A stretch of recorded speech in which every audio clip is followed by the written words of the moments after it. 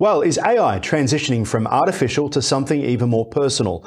Amazon founder Jeff Bezos' plans to introduce cutting-edge AI tech algorithms to provide users with a more intuitive and personalized search experience. For more on the topic, we're joined by Dr. Karen Sutherland from the University of the Sunshine Coast. Great to see you, first time of the year as well. What is this idea from Jeff Bezos?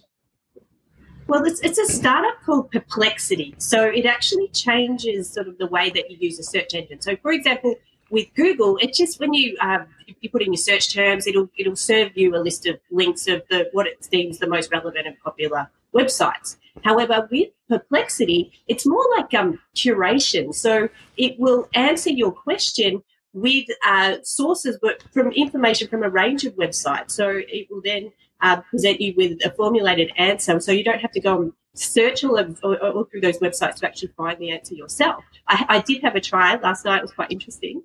I actually looked up. And what did you think? Tell me about what you think. What was the result? So, well, what I did is I looked up because I was hungry. Lowest calorie Indian dishes, vegetarian dishes, and it came up with a whole list of like a ranking of what those dishes are, and then underneath there were options where you could actually link through to get the recipes for those. So they actually gave me a well-formulated answer rather than going to someone's blog or something like that. It actually pulled the information from a range of websites and presented it. So it was actually really, really good. And I could see there'll be a lot of great uses for that. Yeah. So it's more a curator than an aggregator like Google is. Well, that's what I was about to ask, the difference between, I guess, the AI differentiation from it to Google. You're saying is that Google essentially is a curator. Give us an idea of what the main difference will be. Well, Google's more an aggregator. Right, so aggregator, we'll bring together a list of websites, but with Perplexity, is actually pulling information from a range of websites to give you a well-defined answer.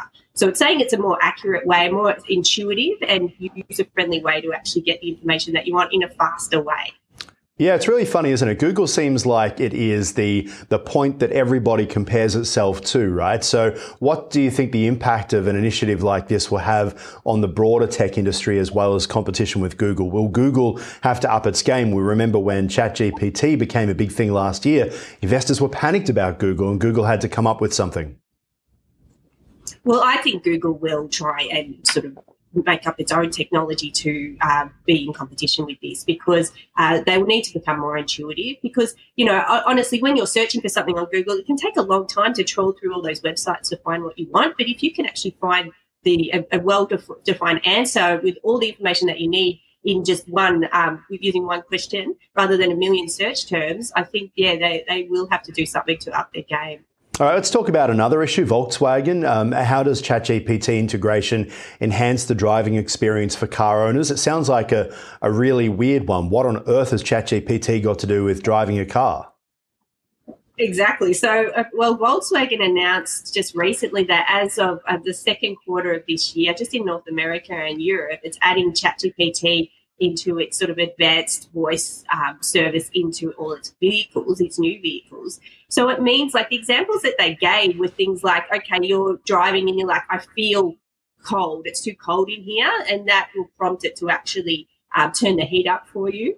Or you could be driving and because there's all that sort of GPS and everything, you could say, where's the best Italian restaurant in this area? And based on things like reviews and things like that, it could actually take you to that place. I feel like there is just this massive rush at the moment from different companies trying to link themselves with AI. And this feels like one of the more desperate attempts, I've got to say. I mean, the idea of it feels a bit cold in here and then ChatGPT tells the car, let's make it warm. I think any of us who've had experience with ChatGPT at this stage, it is not ready to control your vehicle. Right, absolutely. And what I think is, because they're rushing, what happens with technology, you don't know what's going to go wrong. Yeah, well, ask Boeing about the 737 MAX. That went really well. Yeah, well, let's not go there, hey? So. No, but the point is that you really have to make sure in this technological world, and we're talking about AI, that you have to make it really simple and you have to make it work, right? Otherwise, the process will confuse people. I mean, I still love the story about BMW, who came up with this subscription fee that if you want to warm the seat in your car that you've bought with the technology already in the car, you have to pay a $29 subscription fee each month just so that it will warm your seats. And they thought that that was totally okay. I reckon that beats this one, but still ChatGPT in your car. I don't know. We got to wait and see whether that will work. What do you reckon?